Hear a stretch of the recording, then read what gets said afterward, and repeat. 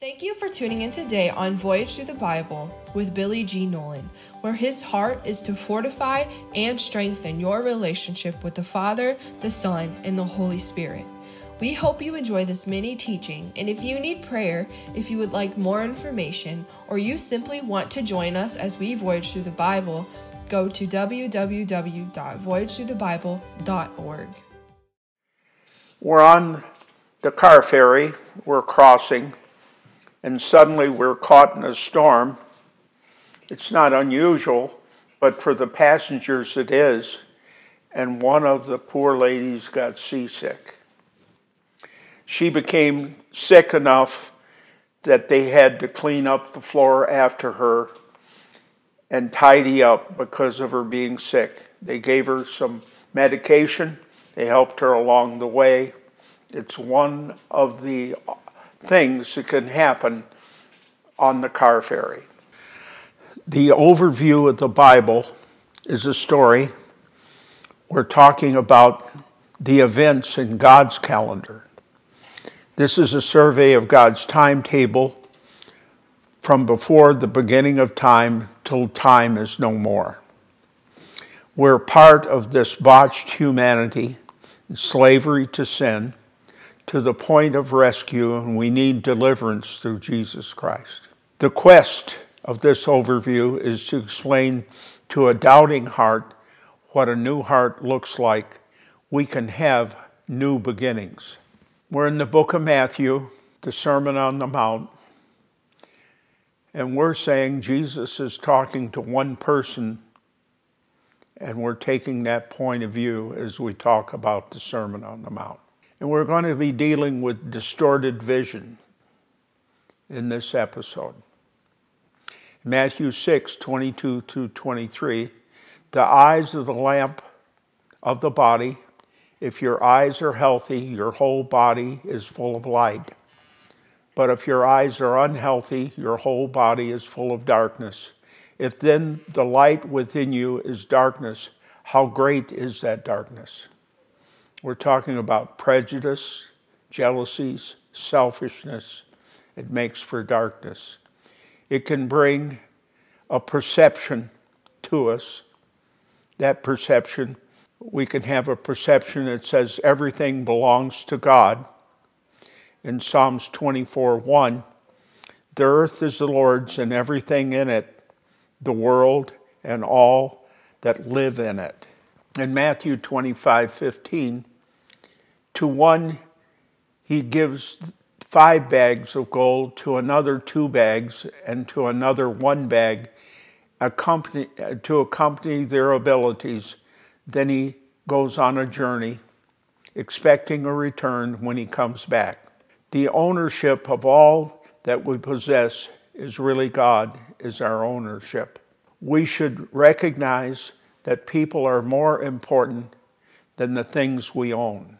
Wealth should be an active use for good. Our wealth should be used in various responsibilities. How can we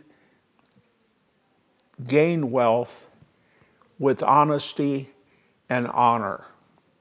Even if it takes some cost, stay away from cutting corners.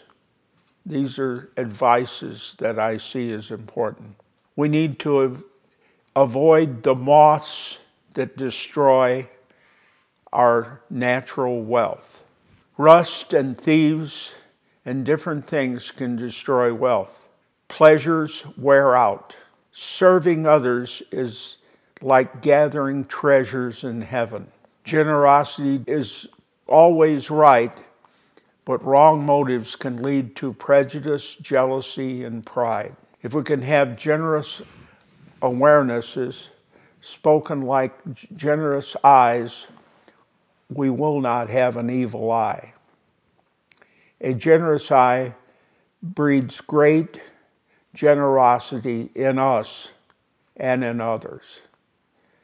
In Romans 12:8, if it is to encourage, then give encouragement. If it is to give, then give generously. If it's to lead, lead with diligence, and if it's to show mercy, be cheerful doing it. Selfishness dealing with our money is a trap. In Proverbs 28:22, the stingy are eager to get rich and are unaware that poverty awaits them. The question, is it God or is it mammon? Mammon is the love of money. We gather treasures on earth. No hoarding of treasures should take place, as it leads to selfishness, rust, and corrosion. There can be great harm. Thieves can come in and steal.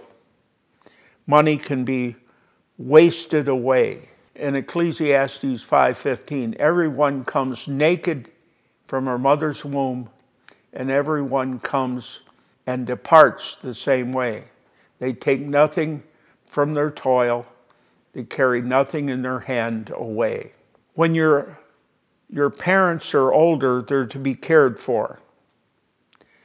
God has a provision in us in the long run when we do the right thing with people around us. In 1 Timothy 6:17, command those who are rich in this present world not to be arrogant, nor to put their hope in wealth, which is so uncertain, but put their hope in God, who richly provides us with everything for our enjoyment. Life is more than treasures. You talk to a dozen people, and you'll get a dozen different answers from that quote. Some would say treasures are ultimately all important. Gadgets and fun things are all important.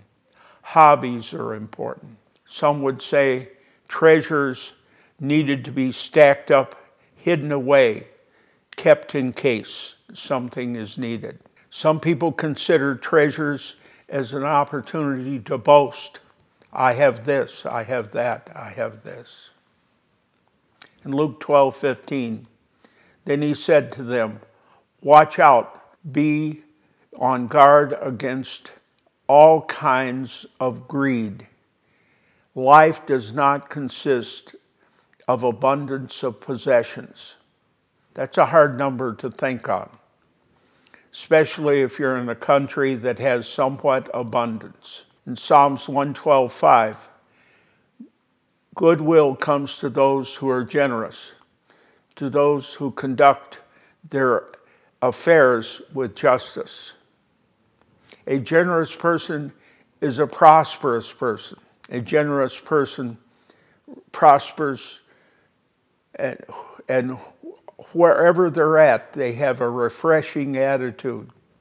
They're being refreshed by the Lord and circumstances around them. That refreshment does not have to do with the amount of treasures you have. The one that sows sparingly reaps sparingly. 2 Corinthians 9:6-7. Remember this, whoever sows sparingly will also reap sparingly, and whoever sows generously will reap generously. Talks about treasures in heaven. There can be treasures here and treasures in heaven. In Matthew 6:21, for where your treasure is, there your heart is. The love of money can be described as never having enough. In Ecclesiastes 5:10, whoever loves money never has enough. Whoever loves wealth never is satisfied with their own income. In Matthew 6:21, it says, where we set our hearts to, there's where our treasures are. This is a diagnostic thought. The eye and the heart can be corrupt. We need to examine ourselves. We need to look inward to see what our motives are really built around. 2 Corinthians 8:2, in the midst of a very severe trial, their overflowing joy and their extreme poverty welled up to generosity. Generosity is being able to give without getting any notice or any reward. We need to keep our eyes fixed. Jesus is standing at the place where people are giving their alms. He's watching. A rich man comes by, and they had a habit of making it coins that made noise.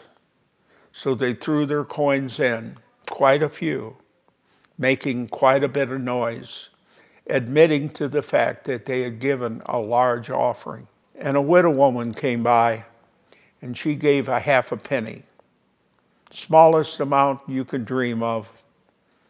And Jesus said, she gave more than them all. Her generosity was extreme because she gave everything she owned. Where your heart is, your treasures will be. Two masters in Matthew 6:24. No one can have two masters.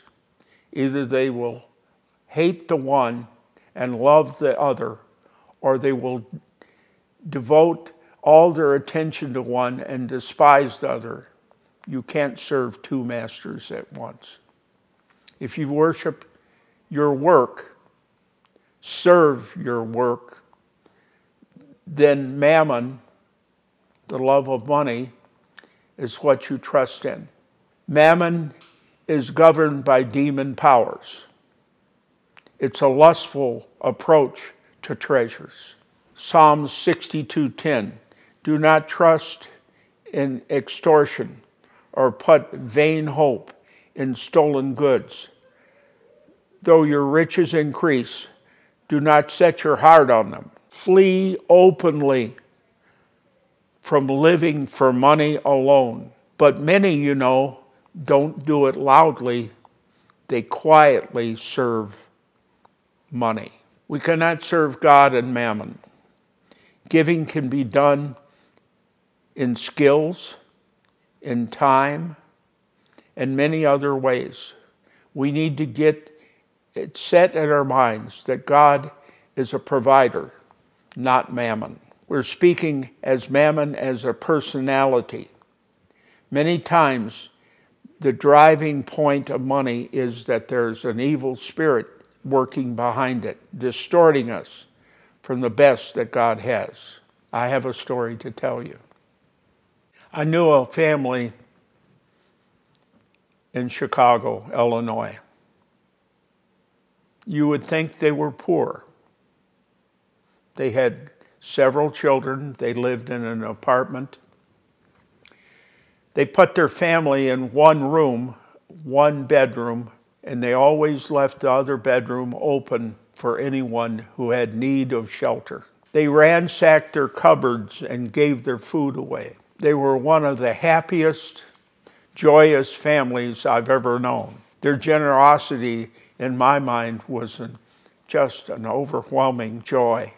To see them give and see people light up with joy in their giving. And their family was so joyous and so unique in their approach to life. What a story. I'd like to end this with an altar call. That's what we call it. I'm calling you to reach out to the Lord. I want you to get a vision of generosity. If you've been stingy in your life, if you haven't really recognized what generosity is like, I want to pray for you that God would enlighten you to God's generosity for you and your responsibility to have generosity to others. So with that, I would like to pray in Jesus' name for all out there that have never thought of the concept of generosity, that the Spirit of God, the Holy Ghost, would enlighten you, that you would walk in new freedom of generosity as you've never been before, that the Lord would open up the doors of your heart, that you would not only give from your pocket, but now you would begin to give from your heart.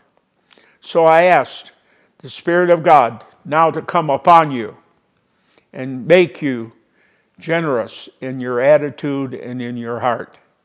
In Jesus' name, amen. We hope you enjoyed today's podcast from Billy on this episode of Voyage Through the Bible.